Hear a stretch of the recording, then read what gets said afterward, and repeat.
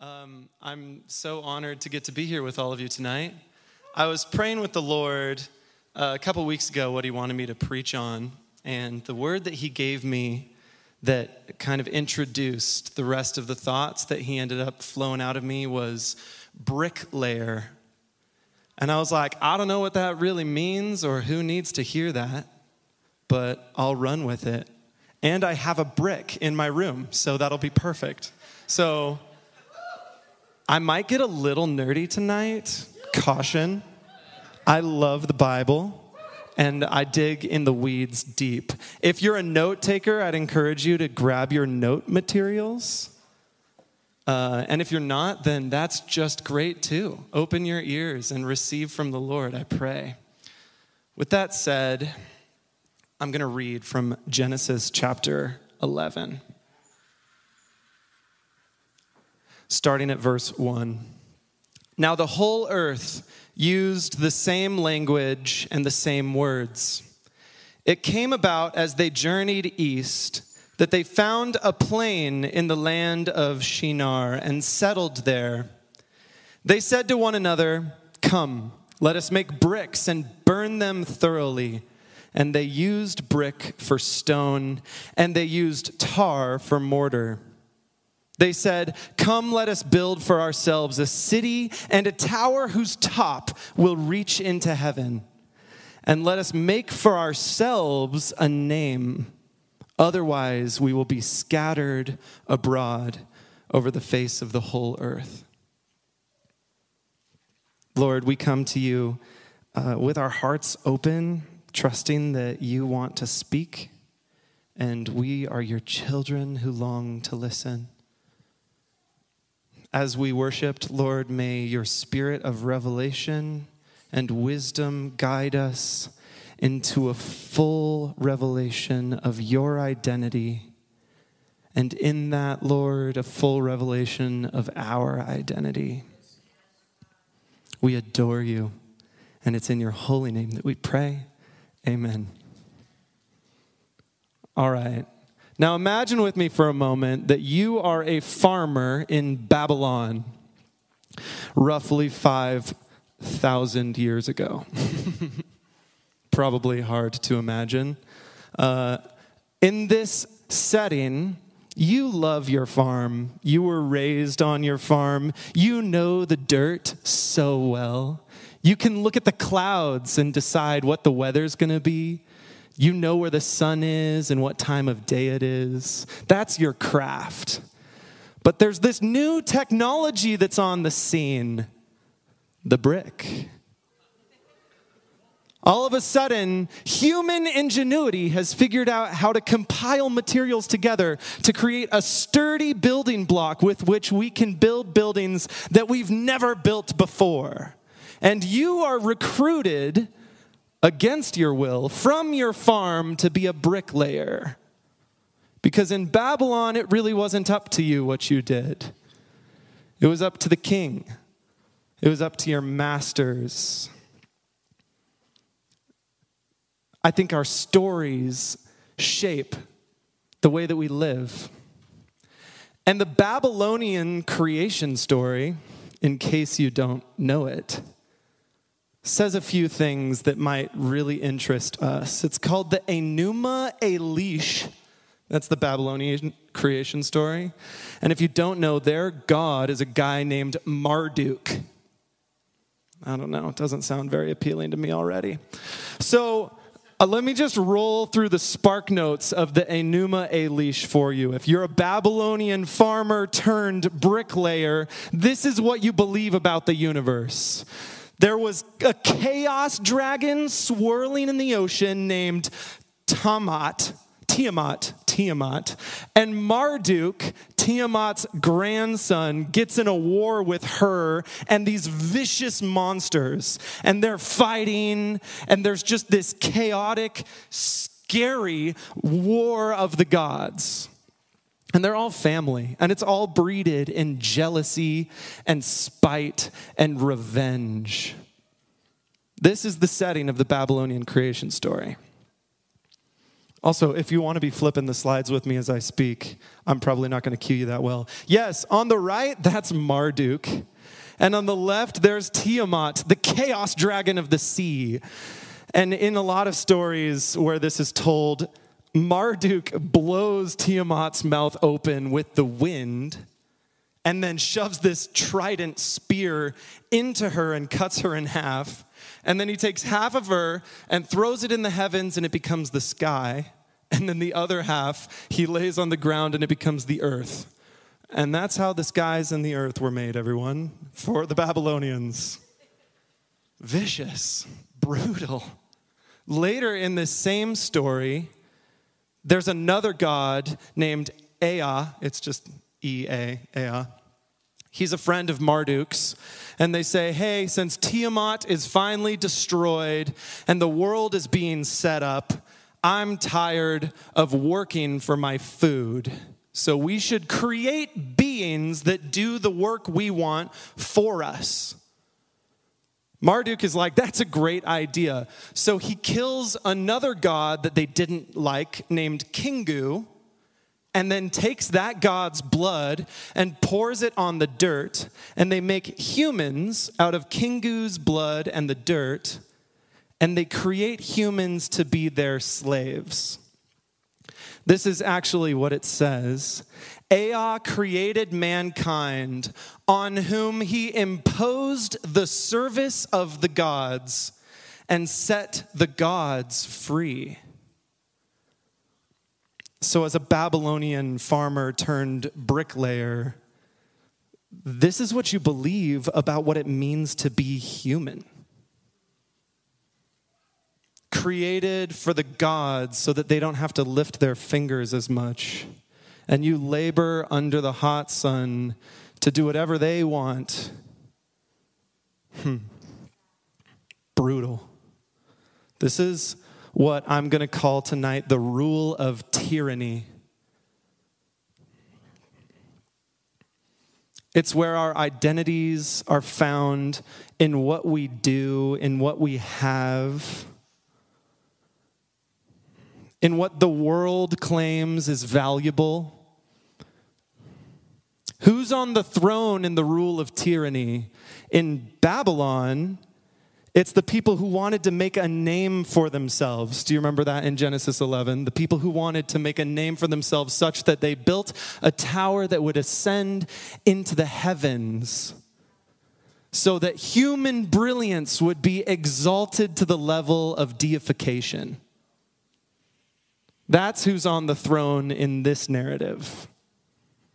The rule of tyranny. Now, what I'd like to do is contrast that with the lovely story that I would argue we all take for granted that we find in Genesis, where a God, sovereign and magnificent, needs no warfare to tell the darkness that its time is up.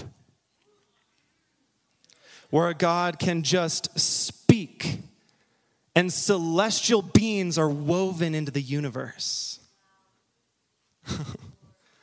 Oh, thank you, Lord. A God who cares about work and rest and delight. A God who created humans and said, let's read this together. When he created humans, let us make mankind in our image, according to our likeness, and let them rule over the fish of the sea and over the birds of the sky and over the livestock and over all the earth and over every crawling thing that crawls on the earth. Is there another slide?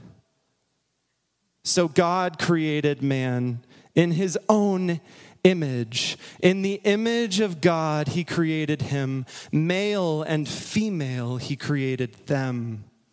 God blessed them, and God said to them, be fruitful and multiply, and fill the earth and subdue it, and rule over the fish of the sea, and over the birds of the sky, and over every living thing that moves on the earth. We could go 1,000 directions with that. But think about the inherent dignity that's woven into the story of humankind that we see in Genesis 1. The image of God, where God says, come and rule alongside me. I've created this beautiful project we call the universe, and I want you to subdue the land with me. I want you to plant things and eat things and make good coffee and good music and celebrations, and let's do something beautiful with this project together, God says. Inherently, in the image of God is this idea that all of us, not one king on the throne in Babylon, but every human being is worthy of dignity, that you are all rulers with God in this project of creation. Could you imagine what this would have meant as an ancient person? Like you're that Babylonian farmer turned bricklayer and you hear a story like this? Like I would gotta think you'd be liberated. Don't you think? We're just on page 1, friends.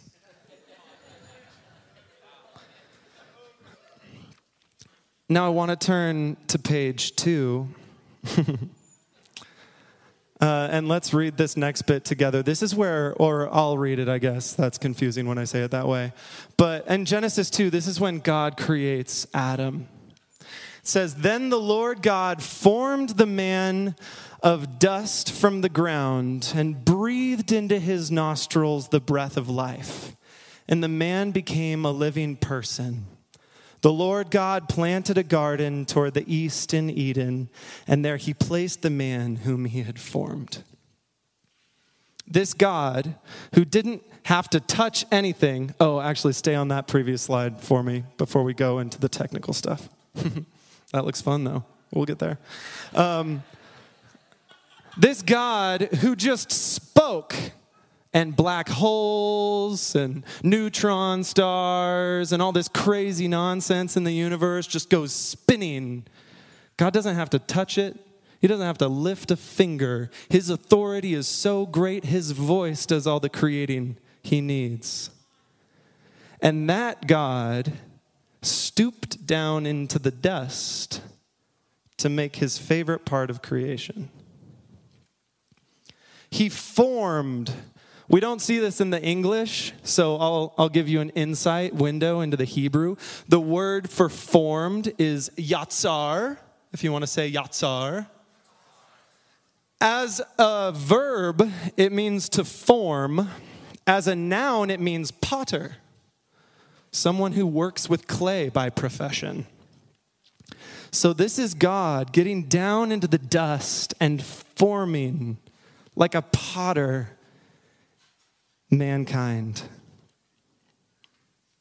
And then this other word, I actually didn't know this until prepping for this sermon, but it says that God breathed into his nostrils the breath of life. The word breathed right there, there are a few different Hebrew options for breathed. The one right here is pronounced nafach. You got to clear your throat for that one. Very rarely used word, and it means to like blow, like exhaust your lungs for the sake of whatever you're blowing onto or into.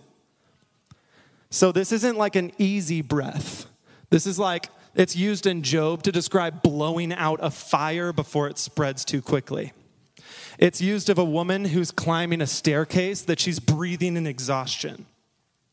This is the breath that God breathes. He actually gives of his own strength when he's shaping mankind.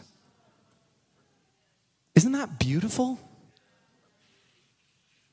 And we won't get too deep into the weeds, into the technical stuff, but I discovered when reading this that there's a Hebrew poem right here called a chiasm.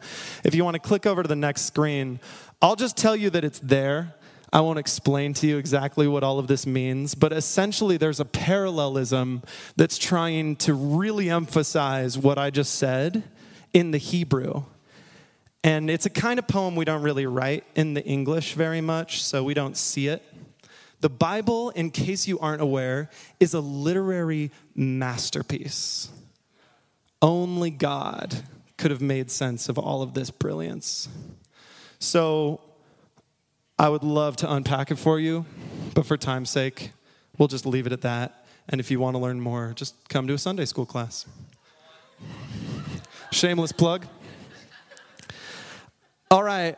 The rule that God is instilling in his humans in Genesis is what I'd like to call, rather than the rule of tyranny, the rule of stewardship. It's where he actually gives his human beings thrones, as long as they remain subservient to his throne. The one who sees all and knows all, who is good and is love. And unfortunately, in this whole creation project in Genesis chapter 3, Adam and Eve decide, actually, I don't know if I can trust this God fully. Maybe he's holding out on me. Maybe I can decide what's right and wrong on my own terms. Something interesting to point out is that the snake tempts Eve by saying, "Eat of the apple and you will become like God." But what did we just talk about? They had the image of God from day one. The tempter was trying to tell them that they weren't what they already were and that they needed to do something to attain it. Does that sound like anybody's story? I mean, convict me, Lord. Seriously. And so we fall. Adam and Eve fell. And it got really messy really quickly. One of their kids killed another one of their kids. It was tough. They start exploiting God's good creation. There was this flip-flop. And this is a question I want to keep asking. Who is on the throne?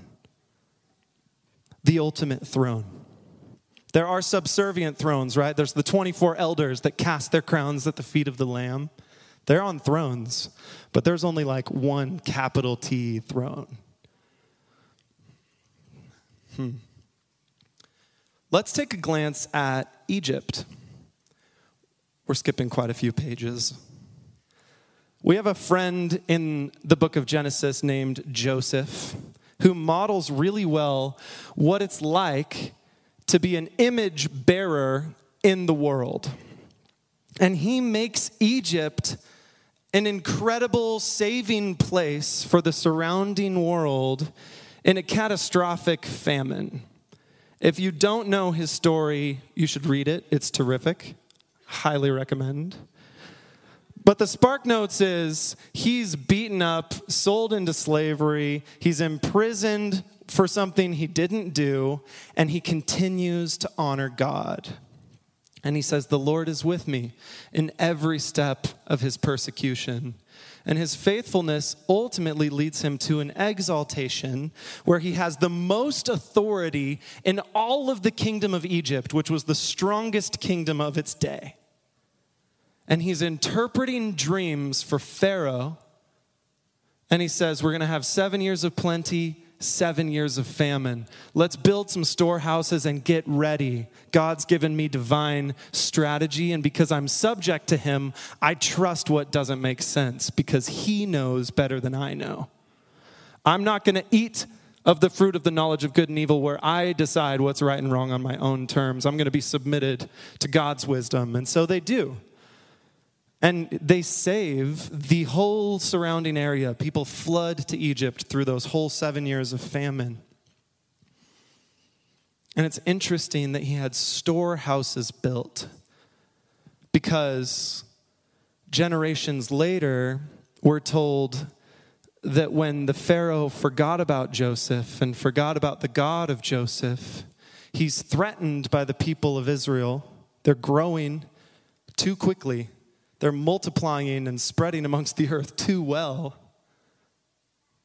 And so he enslaves them to build storehouses, storage cities. It's the same Hebrew word as what Joseph had done with authority but also to build these pinnacles of glory like towers of Babel all over again to the heavens, where Pharaoh had forgotten who sat on the throne. And so again, the image of God, kings and queens, were reduced to bricklayers, working 7 days a week. Their whole identity surrounded how many of these they made and then laid, and how many new bricklayers they were raising for the next generation.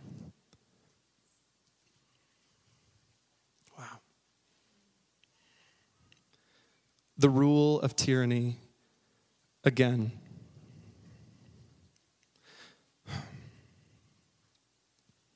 Okay, now I'm just curious if we can. I want to see if there's like a pattern in the way that we even live our lives today. So skipping ahead about 3,500 years. Right now, let's do a little evaluation on us. Ask ourselves if any of these things resonate.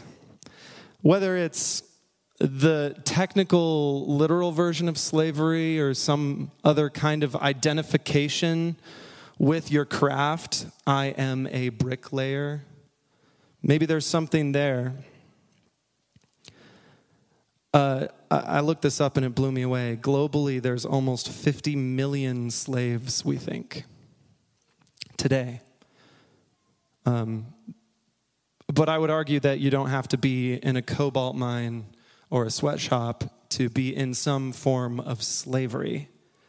And that's why we have Jesus. Now, before I get to that gospel moment, I'm really excited about that moment. But before I do, I'm going to read some statistics.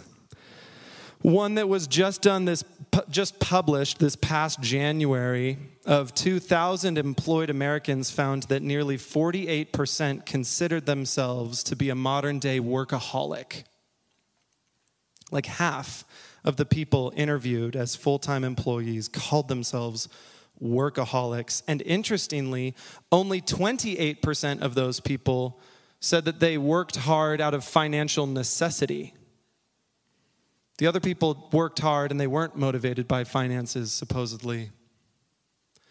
I would argue maybe there's a motivation that's based in a faulty sense of identity.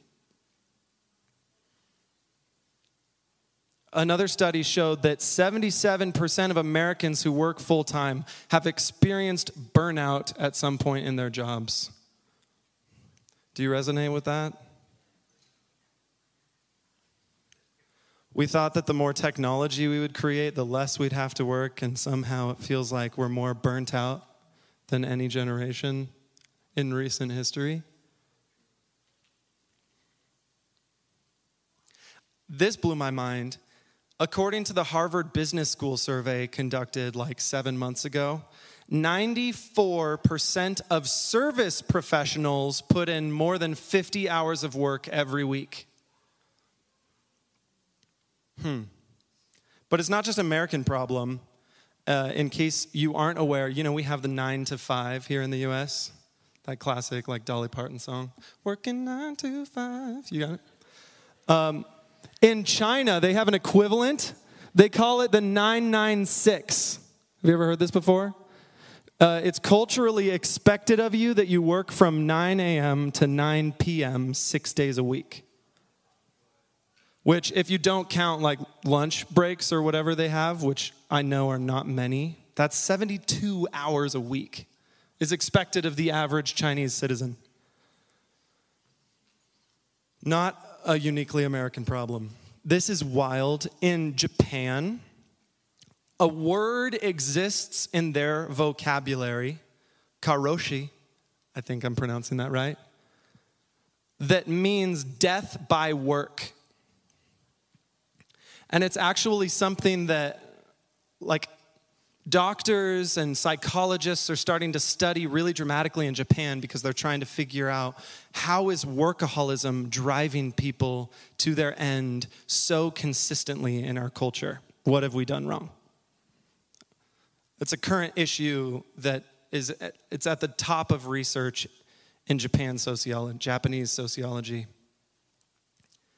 I'm curious, in our own context, whether you're in the workplace or you're in school, have you seen a Babylonian complex where it felt like someone was trying to build a tower to the heavens? Maybe it was like financial wealth, prosperity, I want to sit comfortably, or like out of pride or a sense of influence, I want to make a name for myself.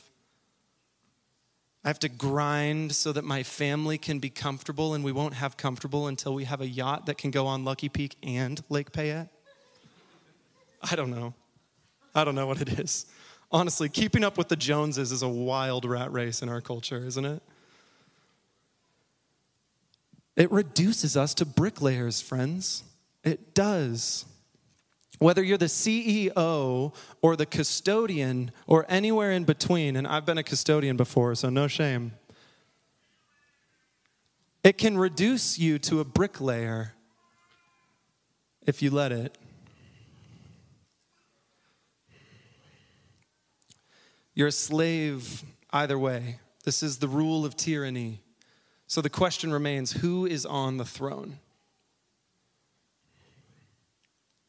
It's funny, it seems to be a habit of society that we like to define ourselves by works, by our achievements. Have you noticed that? Maybe I just sit up thinking about these kinds of things. But Christianity is unique in that it's the only world religion where you're not at all defined by anything that you do in the eyes of God. In the eyes of God, you are utterly defined by who God says you are, by the blood of Christ that covers you.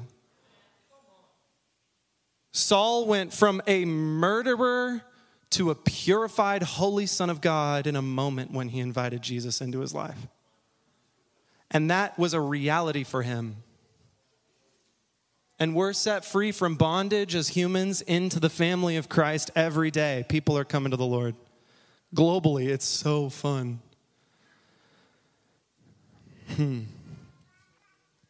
Who's enthroned? So I think these are our options in this dilemma between the rule of tyranny and the rule of stewardship. I think our options are, I will be a slave of some kind to what I do, to what I have, to how people perceive me. Or I will get a full revelation of who Jesus really is and recognize that I, as a son or as a daughter, am set free from the rat race of the rule of tyranny to live in the rule of stewardship. Because the one who's on the throne is the one wearing a crown of thorns, who's pinned to his throne by nails. Because that's a God that would actually give of himself. Give of himself completely to the point of becoming human and dying on our behalf. So that we need go no distance in order for him to get to us. That's the gospel. And it ought to set us free. So if anyone is in the room and you haven't received a revelation of this goodness of Jesus, you haven't invited Jesus' blood to cleanse you and given your life to him, I just want to offer that invitation tonight. When the sermon is over and ministry time begins, I want you to come up. If you're feeling a burning in your heart and you want to give your life to the Lord, tonight is the night. And if you're like me and you gave your life to the Lord a long, long time ago, and you still find yourself in situations of burnout, or I would say on the other side of the spectrum, maybe apathy, laziness, not taking responsibility for the things that you ought to. then we have some practical stuff. I'm going to get into it. What our relationship with work can be as Christians. So unless your job is something, I think, inherently against the way of Christ, you don't have to change what you're doing. Maybe that's kind of a simple concept, but I feel like, at least for me, I wasn't a serious Christian unless I was a missionary overseas, you know? Has anyone been tempted by those thoughts? Like, Lord, I want to give my life completely to you, but I also want to be a carpenter. And Jesus is like, I was a carpenter. That's a good idea. So I thought that would land better. You can be a teacher and practice this. You can be a doctor, a nurse. In fact, it's essential that is the case. Let's read what Paul has to say in Colossians chapter 3. He's kind of talking in terms like clothing, like I'm supposed to take off an old self and put on a new self. So I like that image. If as I read this, you want to think of that. Like there's an old like rule of tyranny, slavery, like I am a bricklayer kind of clothing that we're invited to take off, and we're to put on the image of God. We'll see it here. Oh, I'm sorry, I wasn't reading yet. Could you go back? Thank you. Do not lie to one another, since you laid aside the old self with its evil practices and have put on the new self, who is being renewed to a true knowledge according to the, you see it, image of the one who created him. A renewal in which there is no distinction between Greek and Jew, circumcised and uncircumcised, barbarian, Scythian, slave, and free man. But Christ is all and in all. I think we could insert in there's no distinction between white, black, Latino. There's no distinction between male or female. It says that in the scriptures elsewhere. Whatever divides you from the people that you have an inclination to judge in your flesh. There's no distinction between Republican and Democrat, people who are deeply involved in politics and people who just can't care less. Christ is all and in all in this family. And that doesn't mean that you are going to stop being white or black or Latino or whatever we are. It's actually a gift that you are what you are. But our primary identity is the new self that is the image of God, remember? The ruler, the king or the queen, to be a co-creator with our gracious Father. That's fun. So I want to suggest that there's a third way of getting out of this rat race between like workaholism and apathy, if there's a spectrum that exists between them. I don't think that the issue that the world is really facing is I'm working too much, I just need to work less. Or I'm not working enough, I just need to work more. It's like transcending that spectrum into a sense of who's on the throne of my life? And how is what I'm doing for the sake of the end of the kingdom that he has called me to be a part of building? The third way. Jesus is great with third ways. Later in that same verse, in the same chapter, Colossians 3, it says this, slaves, in all things obey those who are your masters on earth, not with external service as those who merely please men, but with sincerity of heart, fearing the Lord. Whatever you do, do your work heartily, as for the Lord rather than for men, knowing that from the Lord you will receive the reward of the inheritance. It is the Lord Christ whom you serve. I got familiar with this passage when I was a janitor scrubbing toilets. I was like, ugh, this is terrible work. If you've ever done it, you know. Like hours. Jesus, I'm serving you. Do I believe that? I don't think I believe that. This is awful. I just don't want to be doing this.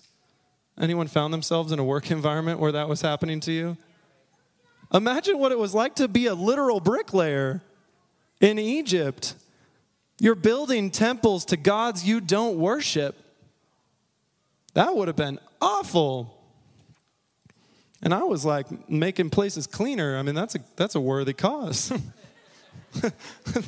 Like, thank you, Lord, for janitors, custodians, whatever we're calling them these days. I think that verse is interesting because Paul he's addressing slaves, and he's addressing that they're set free from a slavery in one sense while still practicing slavery in another sense.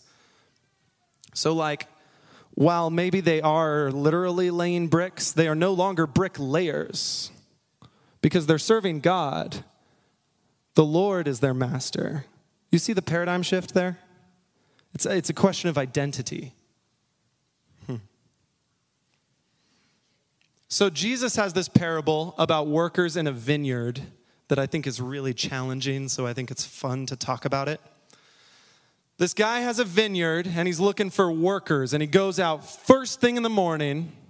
I don't have words on there, so I'm just going to paraphrase it. But he goes out first thing in the morning to the marketplace, and he hires some workers, and he says, come on, I'll give you a full day's wage to come work in my vineyard. The guys say, great, I'll come along and work for you. The master goes out a couple hours later to the marketplace, hires a few more people. Out to the marketplace a couple hours later, hires a few more people. Even till 5 p.m. when the workday is getting close to finished. And he hires a few more people. And then when the work is done for the day, the master has his taskmaster pay all of them, starting with the last. Have you heard this story before? I think it's so fun because it just cuts something in me. I'm like offended. He starts with the last and says, give that guy a full day's wage. He gets a full day's wage. And the people who started first thing in the morning are like, oh, sweet. That guy got a full day's wage. I'm about to make bank. And then the taskmaster comes down and just gives a full day's wage to all of them. And somehow, even though they got what they had agreed on, they felt cheated. Comparison, works righteousness. Those guys didn't labor in the hot sun like I did all day long. Are you kidding me? The master's like, is it not lawful for me to do what I want with my own land and my own laborers? So for me, I think this is requiring a similar paradigm shift. The work that's being done in that vineyard is unto the kingdom. So whether I'm there for an hour or 12 hours, praise Jesus, I get to work alongside him in building this kingdom on earth. And in the end, we receive the reward of salvation. I don't know what heaven's going to look like, and there are other parables that seem to contradict this one, where the guy stewards 5 talents and then he gets 10. And then the dude that stewarded 2 got like a few less. You know the one I'm talking about? So we should wrestle with these. But what I'm wanting to hash out here is there should be delight in your work because you're working unto the Lord. Not comparing yourself, feeling like you deserve more, like you're entitled, like you're defined even by what you do. So this is what I like to call kingdom stewardship. Kingdom enjoyment is going to be the next point. Kingdom stewardship. Sorry, I haven't been leading the slideshow very well. That's my bad. But if we can transition the way we think of work to kingdom stewardship, I think work is going to feel a lot healthier. Because then when you're really exhausted at the end of a super long day building handrails because you're a contractor and that's the kind of work you do, you're like, well, you know what? I'm exhausted, but it's unto the King. And I got to bring smiles to people's faces and safety to those stairways, and that's work worth doing. Don't you think? Has anyone ever held a handrail while going down a stair? It's important stuff. Come on. Honestly, ever see a toilet that hasn't been cleaned? Man, I wish that Benjamin had been there to be the custodian for that toilet. That's what you could be saying. But at the end of the day, you're not defined by what you do. You're defined by whose you are, to whom you belong. And that will revolutionize the way you work. I'm convinced of it. This is part of the sanctification process, and the Lord has been very patient with me while I go through it. So I think this looks like stewarding your 8th grade classroom really well. Like stewarding your business really well with integrity and treating your customers with generosity. It's like practicing the way of Jesus in all the little nuances. Everything is spiritual. It looks like treating the classmates that you don't like they're Jesus. Because that's what Jesus tells us to do. Love your enemies. Pray for those who persecute you. And a lot of you in this room already do this way better than I do.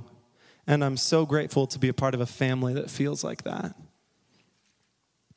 So I'm not necessarily saying you need this. This is just the word God gave me, so I'm trying to preach it.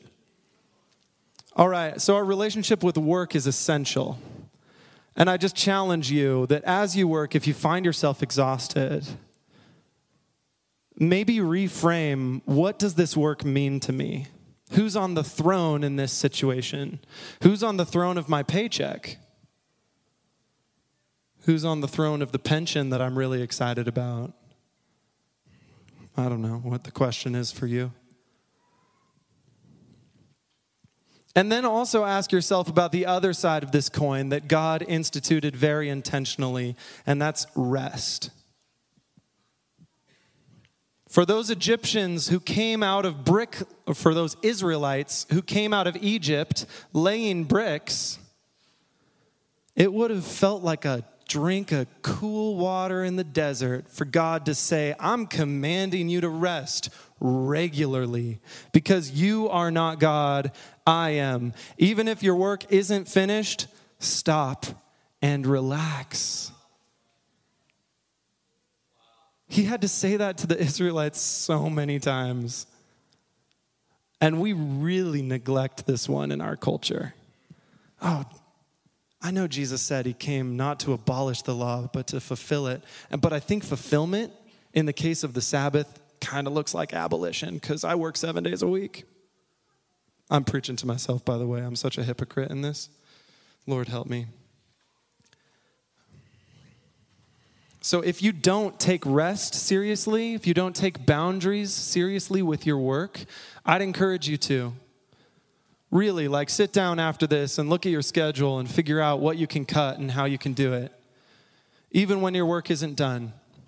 Especially when your work isn't done, actually. God rested on the 7th day. Do you think he needed to? God, who needs nothing, chose to rest so that he could kick back in what I want to call kingdom enjoyment. So I kind of want to reframe some of these words. Instead of work, kingdom stewardship. Instead of rest, kingdom enjoyment. It's not like I'm supposed to labor into exhaustion and then take a day where I just sleep for 24 hours. I've been there, though. That's tough. Kingdom enjoyment is like you get to drink your favorite cup of tea while you go on a nice walk on the green belt and look at the way the sun shines through the leaves and you're portaled into heaven all of a sudden and you think, wow, God, your world is so good. If I was in the office right now, I wouldn't have had that moment. The things that fill your cup, you're called to prioritize it at least once a week. Sabbath. Honestly, isn't that good news? Isn't that fun? I'm excited about it. And it's inconvenient. And it's definitely cutting against the grain of the world. Someone very wise recently told me that if you cut against the grain, you will get splinters. So I'm sure that doing things like this intentionally will hurt in some ways. But the life that it brings you in a remembrance of your identity is 100% worth it every time. So I'm going to lay my bricks down for a day to remind myself that I'm not a bricklayer, I'm a son of God.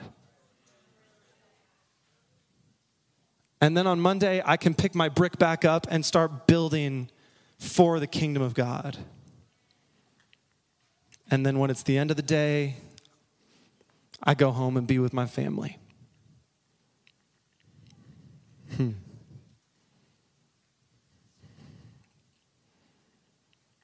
Yeah. Okay. I skipped over some passages, but that's just fine. I'm going to conclude with this really fun story that I'm assuming basically everyone in the room has heard, but I'll say it just because it's delightful. In London in 1666, tough year, just to begin with. I had a lot of hope for 2020, the year of perfect vision. Dang it. But 1666, you probably knew it was going to be a bad year, you know? London was burned almost completely to the ground that year. London, England. Anyone ever been to London? Nice. Anyone ever been to St. Paul's Cathedral? This is a drawing of what St. Paul's Cathedral looked like. It's just this gorgeous, gorgeous building that was brutally injured in the fire of 1666. And arguably the greatest architect in British history, a dude named Christopher Wren, was commissioned to rebuild the cathedral. And while they were rebuilding, in 1671, supposedly, and it's told a bunch of different ways, but this is the way I saw it, he's walking around the scaffolding, and he sees bricklayers laying bricks for this building. And he comes up to the first one who's stooped over, and he's putting brick after brick. And Christopher says, "What are you doing, sir?" And he says, "I'm a bricklayer. I'm making money so I can feed my family." A worthy cause. He goes to the next guy. He's like hunched, but maybe not quite as low because he's been working a little faster. And Christopher says, "What are you doing?" And he says, "Well, I'm a builder, and I'm building this wall." Different perspective. Okay. Third guy, standing up pretty tall because he's been working faster yet. This is the guy that ends up becoming the leader of all the other bricklayers. And Christopher Wren asks him, "What are you doing?" And with eyes gleaming, the bricklayer looks at him and says, "I am a cathedral builder, and I am building a house for the Almighty God." Isn't that fun? Oh, Lord. And what is the difference between these three men that have the same job? One of them was a bricklayer in his heart. It's means to an end. But this one very intentionally building the kingdom. It's a worship practice for him to lay a brick. I'll just ask you, is it a worship practice for you to take that exam at NNU, if that's where you go? Or is it a worship practice for you to, I didn't come up with examples. I don't know. Put in another IV because you're a nurse and that's the kind of thing you do? To cut more hair at your hair salon? Is it a worship practice? Because I think in this kingdom stewardship lens, that's what we're invited into. And that's the kind of stuff where Jesus says, "I came that they may have life and life abundant." The dude's eyes were gleaming because he was living in the abundant life. My work has purpose. I serve the Almighty God, and he loves me and considers me a co-creator with him in making this kingdom. And I'm covered in his blood. And in that blood, I'm no longer a slave, but I'm a son of the living God.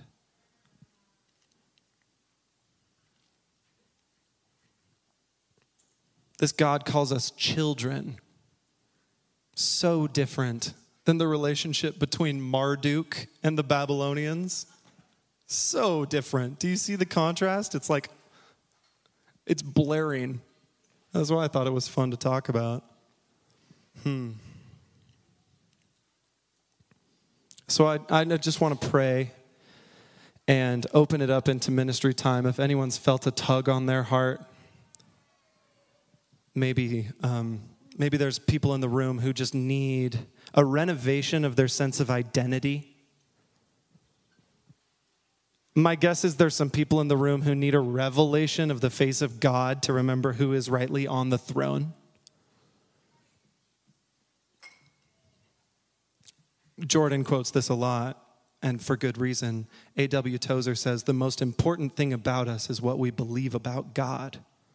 So if I believe that my God is a jealous, vengeful, violent God who created me to be his slave, life is going to look really different than if I believe in the Jesus Christ God who came to earth, put on flesh, dwelt among us, bore our sin and shame and suffering on our behalf and alongside us to invite us into his eternal life. There is no better story that's ever been told. And it should change everything for us. So we pray, Lord, with hearts and hands open, that you would touch us how you want to touch us, that you would move us, Father, that you would inconvenience our schedules with healthy rhythms of rest. I pray, Lord, that you would convict me where I overwork, and do the same for others. Teach us, Father, what life and life abundant really means. Thank you for being patient with us as we journey through this tiring life, just trying to figure out how to best live for your glory.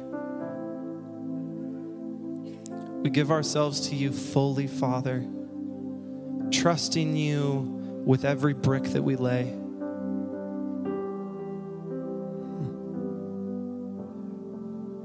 Yeah, we love you, and it's in your holy name that we pray. Amen.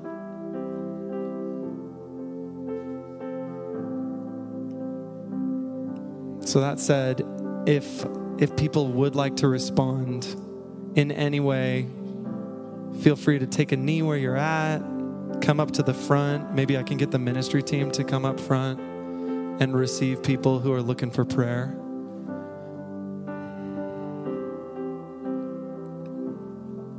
And I want to encourage you to not just let this be a sermon that feels nice and like changes the way that you're thinking in this moment, but let it be something that might actually change some practical stuff about the way that you live. Maybe God wants to give you revelation of that right now. Let's do that. Lord, that sounds like a good idea. Just close your eyes with me. Open your hands, unless you're coming up to receive prayer. And just ask the Lord, how would you like me to renovate my rhythms of work and rest?